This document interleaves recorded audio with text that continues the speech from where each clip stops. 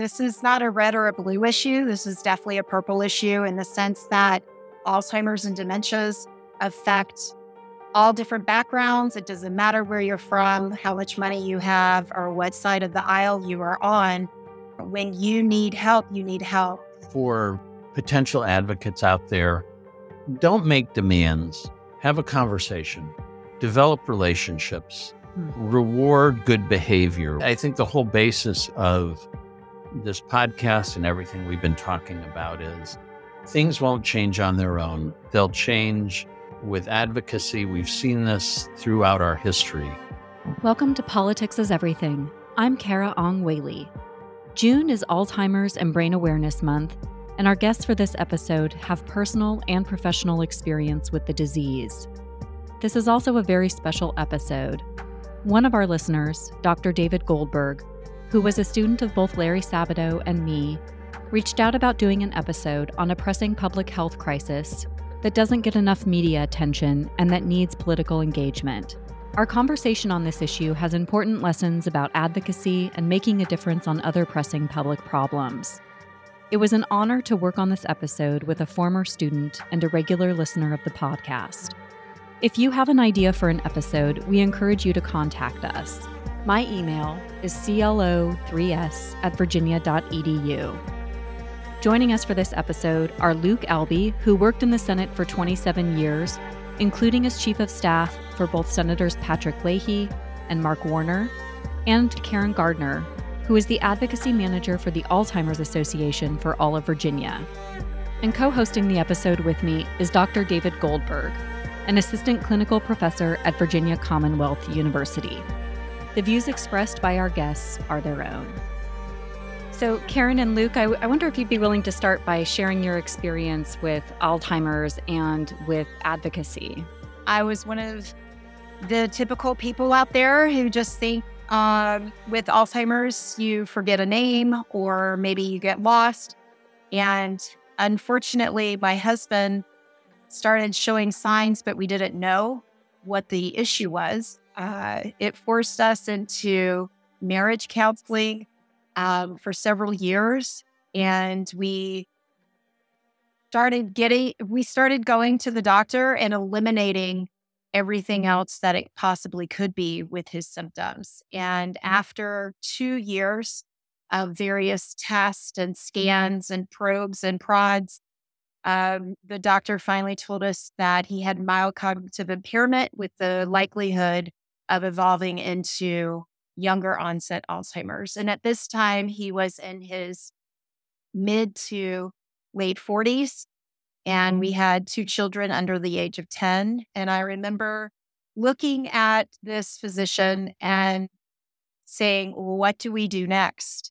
And his reply was, I'll see you back in 6 months, which unfortunately we hear over and over again.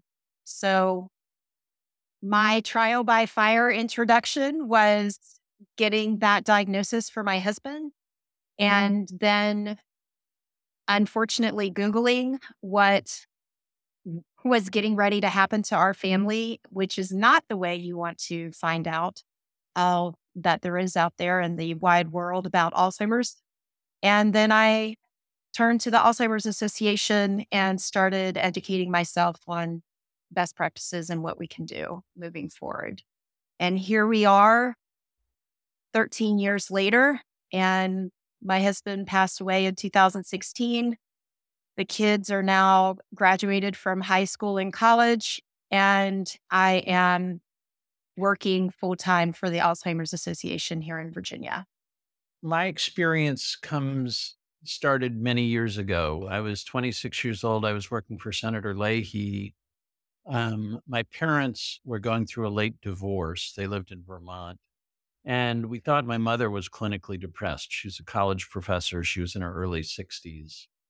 And it took a while to figure out, but she was also diagnosed with cognitive impairment.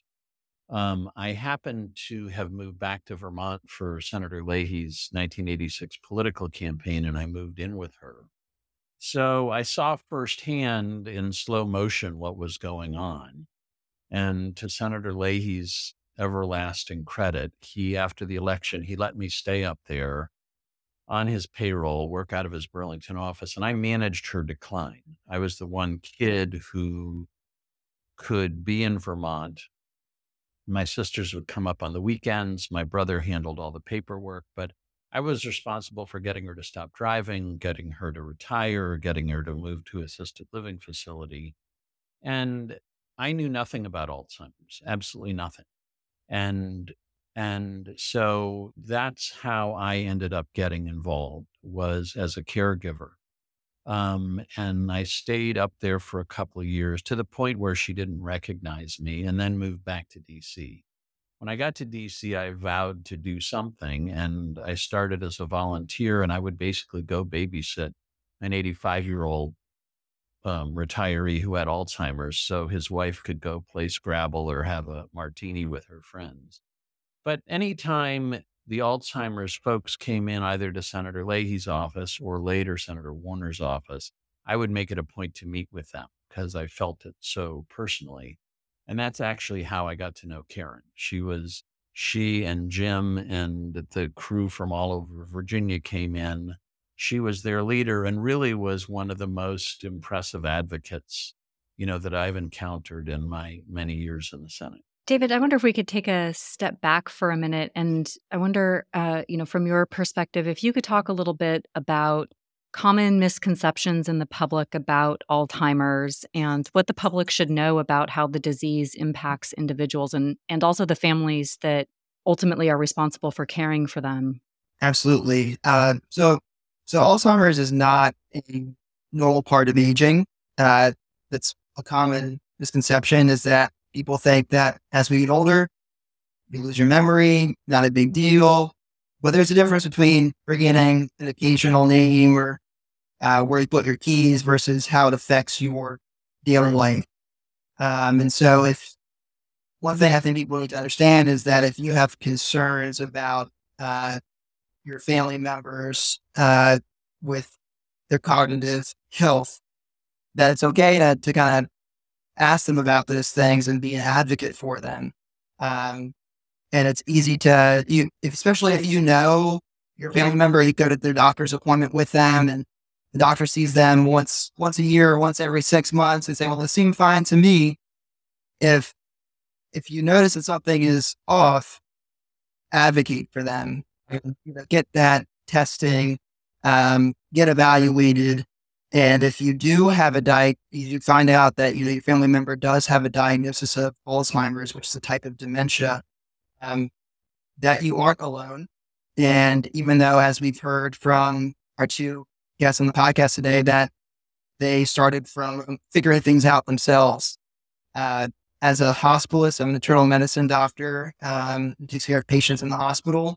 I try to ask every patient's family who I take care of if they have dementia, if they've ever heard of the Alzheimer's Association, or if they've heard of local resources in Richmond where I work. And most of the time, the answer is no. And so I think that one of the first steps we can do to try to tackle this public health crisis is to make people aware of what Alzheimer's is and to let people know that there are resources out there. You have to look for them, unfortunately, in this stage. But I think as more awareness grows, we'll be able to help more people so they don't start off from scratch and Googling what's going to happen, because that is very overwhelming. Luke, you mentioned that your personal experience compelled you to meet directly with the folks who came in to advocate with the Alzheimer's Association and for families that were experiencing Alzheimer's. I wonder if you could just speak from your perspective of being in a congressional office for so long. What really makes for effective advocacy? It's a good and important question. And I feel like folks who come to DC oftentimes are intimidated, they're overwhelmed, they haven't done something like this before. Whether it's Alzheimer's or anything else, they may be coached by someone who's in a national office on how to do it. The way not to do it is to do it impersonally. The way not to do it is to bring in a piece of paper that has the 3 national talking points on them feel like you have to spit them up just like your manager told you to do. And basically, you don't listen, you don't interact, and you don't make an actual connection either with the staff person that you're dealing with or the senator or the representative who you end up meeting. I think, why Alzheimer's advocates are generally better than most, and why, Karen was particularly extraordinary was she brought Jim with her and several other folks who had a spouse or family member with Alzheimer's brought them with them. And you kind of wear it on your face. You wear it in your body. Being a caregiver is both heartbreaking and exhausting. And so showing the real side of the issue is what's important. Doing the research to see if the member that you're meeting with has co-sponsored the bill that you want them to co-sponsor, is important. Having positive feedback with the staffer so you get their card and you repeatedly interact with them and develop a relationship, and I'll stop talking in 1 second, but getting a member to commit to come doing a town hall meeting or to come visit a group of advocates. A lot of times, if you try to do that through a scheduler, it won't happen. But if you just ask the member directly, they'll say yes. And sometimes they try to get out of it, but other times you actually, end up having the kind of meeting that you want. I want to thank you both also for sharing, being willing to share your personal stories, because I think that matters so much on this issue and any issue. Karen, how do you go about being an effective advocate? Well, like Luke mentioned, I feel strongly about sharing our story. When Jim was still alive, I wanted to support him in sharing his story and giving him a voice, because all too often people with dementia feel isolated. They feel slighted. There's still a lot of stigma that David mentioned earlier. There's still so many people that call it senility. I've had people ask me if it's contagious. And people just don't understand that it's so much more than losing your keys or getting lost. And so when I advocate, I just tell our story, which unfortunately, it's a surreal moment every time because I'm telling this horrible, depressingly sad, awful story that nobody would want to have happen to them. And I try to make it so that they can empathize. And honestly, so it scares them to death so that they feel impelled to give us more funding for research or feel so sorry for us that they want to make sure they support programs for caregivers and families like ours. And after Jim passed away, I had promised him that I would continue the fight because it does run in his family and it was a genetic marker. After we had him tested, we saw, and of course, his big concern once we found that out was the children. And so I not only promised him, I promised myself, because if one of my children do end up having that same genetic marker, which is 100%, they will start showing symptoms and signs of dementia in their early 40s. I want them to look back and know that their mom knew that this was a possibility and that she did everything that she could to make sure the same thing didn't happen to them that happens to millions and millions of other people.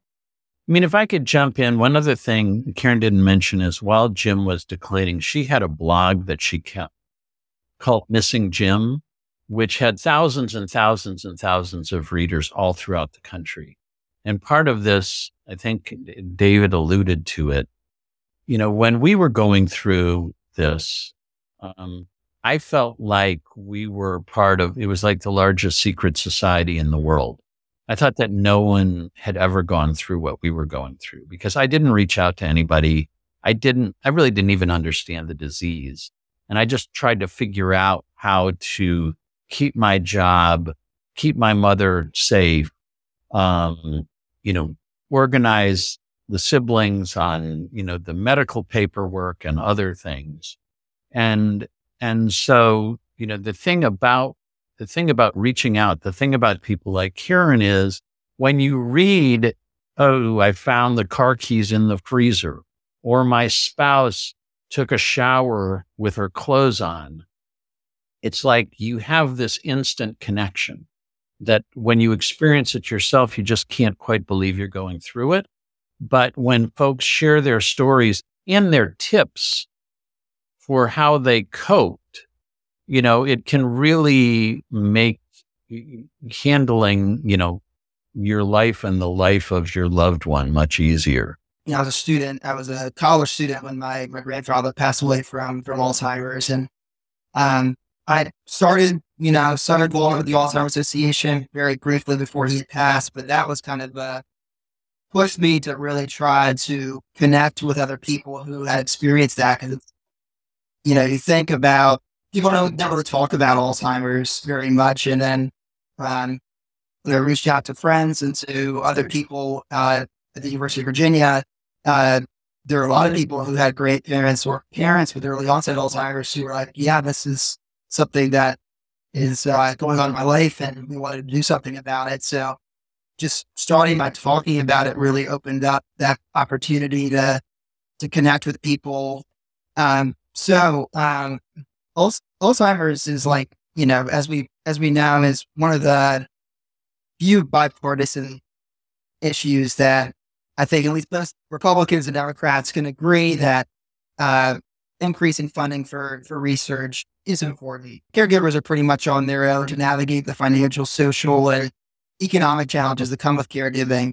How do we frame and convince a majority of Congress to invest in the care economy and to support caregivers?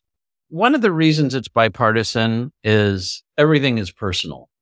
And there's a bunch of folks, especially given the chronological ages of most of our elected officials, who have been touched by this disease. I mean, I remember when I used to speak, when they were doing the combined federal campaign, and I went and spoke to Treasury staffers, and Nicholas Brady was the Treasury Secretary for George Bush the First. And he wrote me a beautiful note afterwards, a handwritten note telling me that his mother had Alzheimer's and how touched he was. And so at the one level, yes, there's bipartisan support. At another level, you have the most dysfunctional Congress since any time right before the Civil War in 1859. And you have a House of Representatives who, with certain exceptions, and I think avoiding defaulting on the debt was one of them, where kind of the inmates are running the asylum. And so what they're talking about now with this latest budget deal is, before the ink was dry, reneging on it and having severe cuts in programs that are important to all of us. And they generally talk generically about programs rather than specifically about programs. But where they're going is the kind of things that we value. Now, there's also a couple things. One is, having been on the other side of this, I can tell you the Parkinson's people are heartbreaking. The cancer folks are, when it turns out that 50% or more than 50% of people who have lung cancer now were never smokers. And that, lung cancer is stigmatized as people are getting what they deserve. Well, we need a lot more research for lung cancer. So you do have to shift the whole paradigm. And to change the paradigm, you have to be politically active and support candidates who embody your values. But the other thing is, and this is the last thing I'll say, and then Karen can disagree with me. There's this controversy over this new drug that may or may not slow the onset of Alzheimer's disease. And I'm not an expert on it. I read some of the articles and it seemed very questionable to me. But when you endorse full federal funding for a drug like this, what it means is other very, very important things get crowded out. So I get it's important to advocate for the causes you believe in, but you also have to see the whole playing field and how what you're doing will affect the bigger picture. Thank you, Luke. I very seldom disagree with you, so I'm not sure I'm going to start today. But I know with the most recent one, lecanemab, from Eli Lilly, that is showing more promise than the previous two in this particular drug class. And with, the VA saying that they will support and cover the cost for this drug, but then CMS saying that they won't, it does cause some questions when it is the first drug that wasn't supported by CMS, that was approved by the FDA. So there's a lot of politics, I believe, going on in the background that unfortunately bring to the forefront the voices that are saying, we need this because we need more time. For our family, if we had had a few more years with Jim, it would have meant, him maybe possibly being able to teach the kids how to drive, or him being able to go to more ball games, or us being able to take, a couple more trips together, or him to be able to teach his son how to shave. And it's not just those moments of living for a graduation or living for a wedding. It's those small details in the day-to-day life that get lost in those numbers. There's over 6 million people living with Alzheimer's. Well, what does that look like when you take each story individually and you look at the loss in that family of the income, that loss in the family of socialization and lessons learned and lessons and stories, families, history and stories shared, and the ability to be able to keep that core family together. We talk a lot about the need for support to keep families together these days, and dementia definitely can tear it apart and make families isolated and make finances ruined, get rid of retirements, end careers. And that's all something that needs to be taken into consideration when we're talking full circle about having a few more years in someone's life, or staving off the disease for a few years to let those people continue to be active members of society. It just happens that my wife and I were looking at long-term care insurance a while back, and the percentage of people and funds that are spent on in-home care are going up dramatically, which we take as a good sign because it's less. In my own experience, and again, this is different than Karen, who had 2 little kids. What my mother needed for a long time was basically a trained babysitter, someone who wouldn't let her wander away, someone who, if she put the teapot on, she wouldn't burn down her condominium. Like, we didn't need advanced skilled nursing care in the house. And it just seems to me that's the kind of thing, when you think about federal funding, that could, improve the quality of life of everyone. And it's probably a very cost-effective way to do it, and would keep someone in their, home or condo or apartment a lot longer than if it wasn't there. With Jim, he had TRICARE, being retired military, and a little known fact, if you are on disability for over 2 years, TRICARE automatically switches over to Medicare, and daily activities are not covered And I was told over and over again, if he had some other health condition, diabetes, heart, anything that needed a nurse to come in, we would get help. But because he was young, he was very healthy. He was still very active, trying to stay in shape and exercise. And it was really frustrating to constantly fill out paperwork and call the number. I would call one government agency, tell the story a lot of times in front of Jim because I had to keep my eyes on him. And he would just sit and listen to me over and over and over again, begging for help to take care of him and hearing his story, which was heartbreaking to me because it did cause him to feel like more of a burden. But in order to try to get help, I did have to continually share our story and repeat it over and over to each organization. And they would tell me they couldn't help me and give me the phone number or the name of the agency that probably could help me. And then that would be a dead end as well. And a lot of times we were turned away because he was too young. We were turned away from the VA because one, he was too young, and also it was not service related.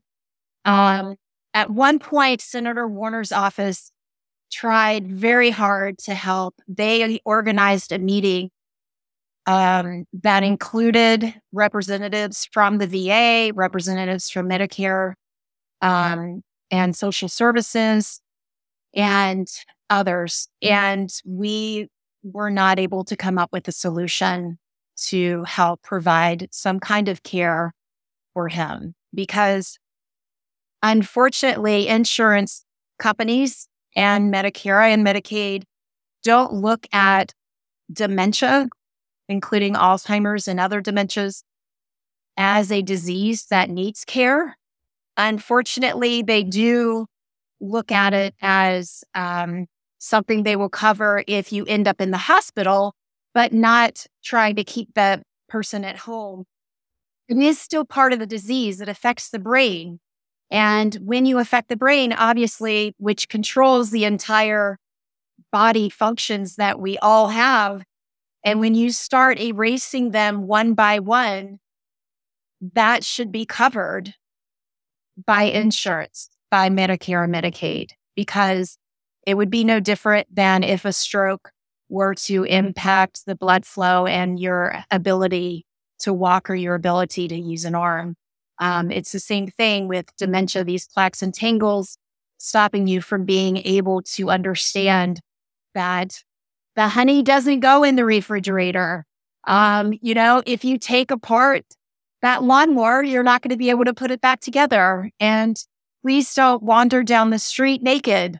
Please don't put those keys in the freezer. And so those types of things affect the ability for somebody to care for themselves. Imagine all of the people who have dementia who are home alone. What if Jim didn't have his family with him and he was living alone going through this? And there's millions of people out there undiagnosed because they live alone and nobody understands. And there are also a lot of dementia patients who are in the unhoused population and also interred in some kind of facility, maybe prison. And I think that's not talked about and discussed enough as well. So, Alzheimer's was first discovered, for lack of a better term, over 100 years ago. And it was actually a younger onset patient. It was a woman who was actually in her 30s. And we went years and years and years without trying to do any research, and we would just put it off as somebody being senile instead of the same determination that we took with polio or the same determination that we took with, plagues and heart situations, and even something simple like appendicitis. Appendicitis used to kill people. I have a great grandparent who died in the 20s from appendicitis. So how is it all of these years later, we still don't understand and we don't have the support for people dealing with dementia?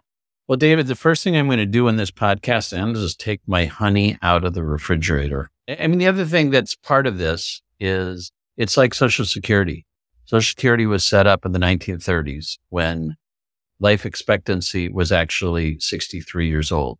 And now we're living to be, 84 and 85. And, the life expectancy has dipped a little bit since the pandemic, but, it's going to continue to march.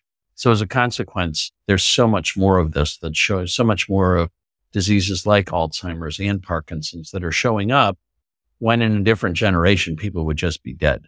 And so we're going to just have to come to grips with this, just the aging of the population and the trade-offs that we have. Karen, I wonder if you can talk about what Alzheimer's advocates are asking at the state level. So here in Virginia, we have a lot of catching up to do. We are working to bring back our waiver program for help for people to be able to go into facilities. But unfortunately, a lot of those facilities really aren't someplace that you want to put your grandparents, your parents, or your spouse, or anybody that you care about. And we also need to be able to communicate with Virginians on the programs that are currently available. I know when I advocate and I go to a congressional district office, sometimes those staff members aren't aware of the Department of Aging and Rehabilitative Services, or DARS. They don't know what our Health and Human Services workers do, even though they're all part of the government. You have this federal side and you have the state side.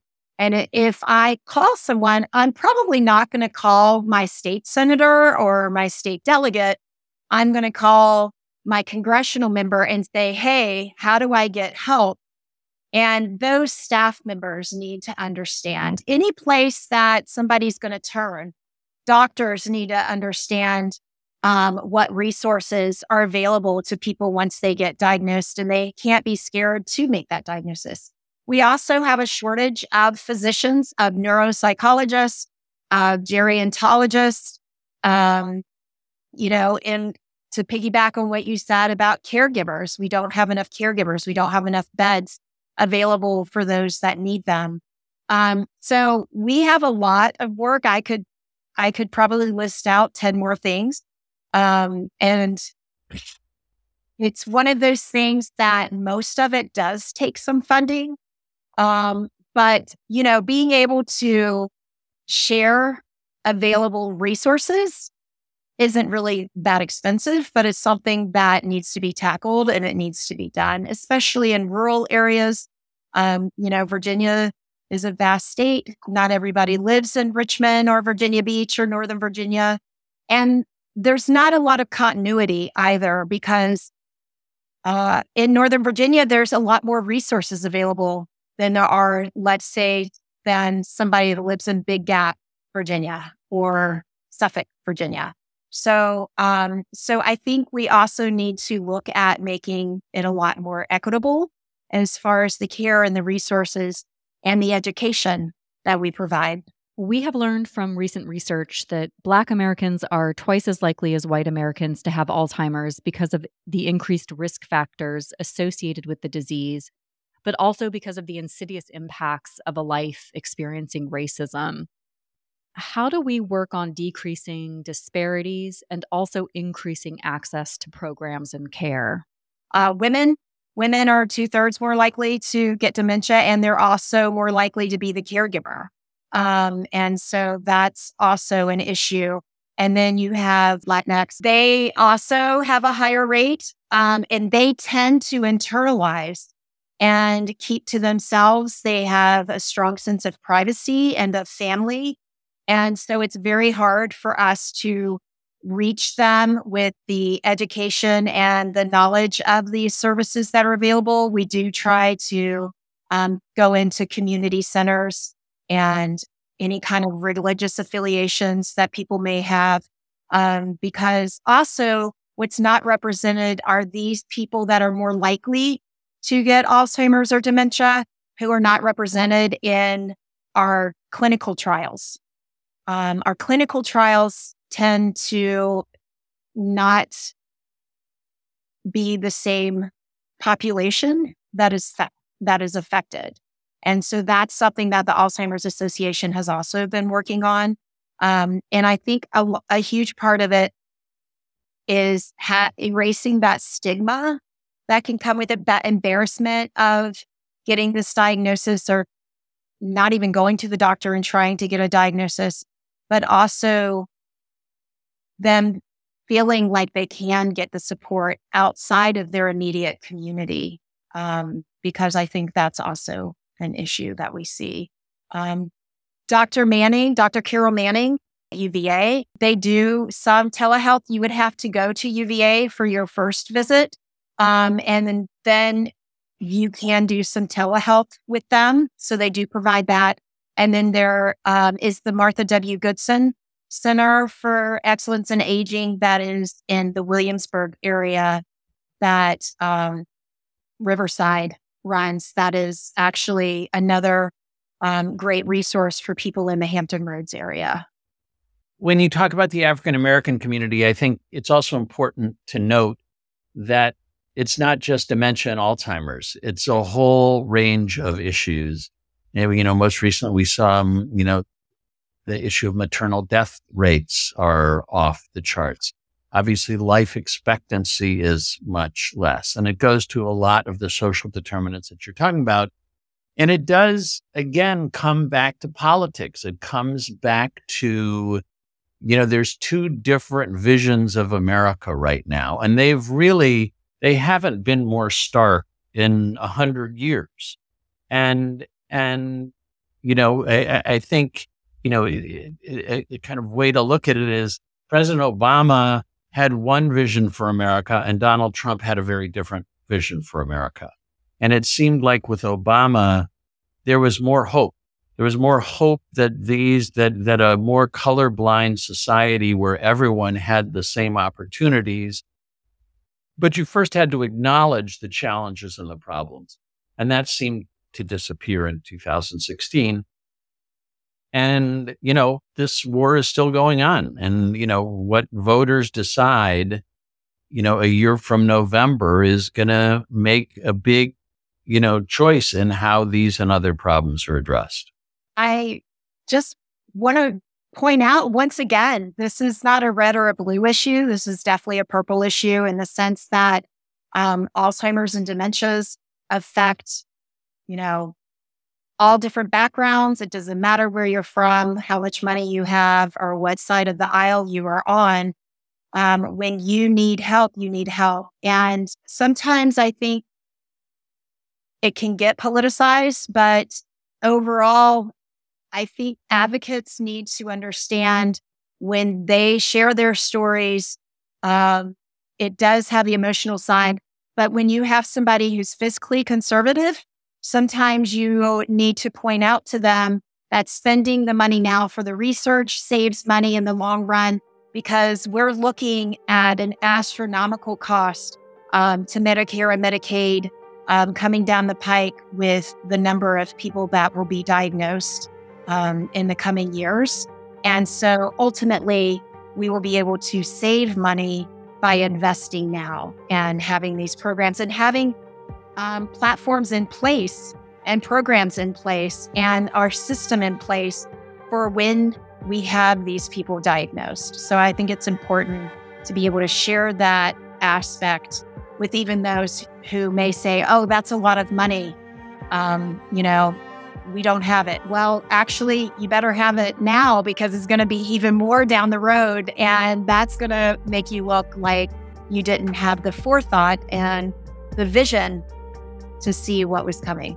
And the only thing I'd add for potential advocates out there is don't make demands, have a conversation, develop relationships, reward good behavior with letters to the editor or tweets or other things, because politicians notice those things.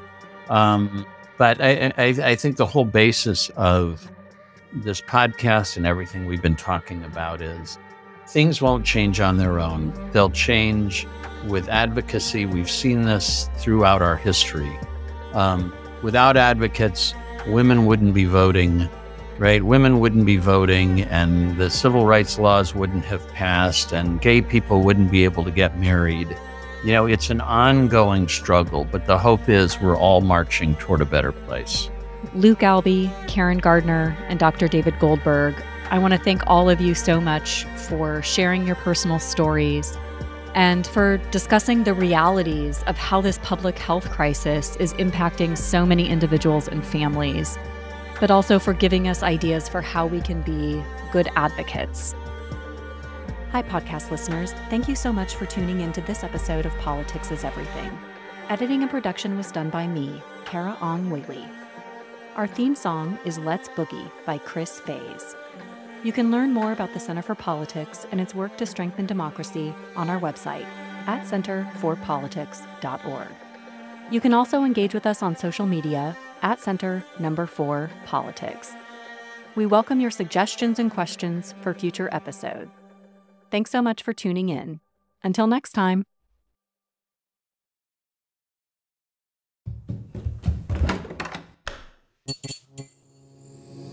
This podcast is part of the Democracy Group.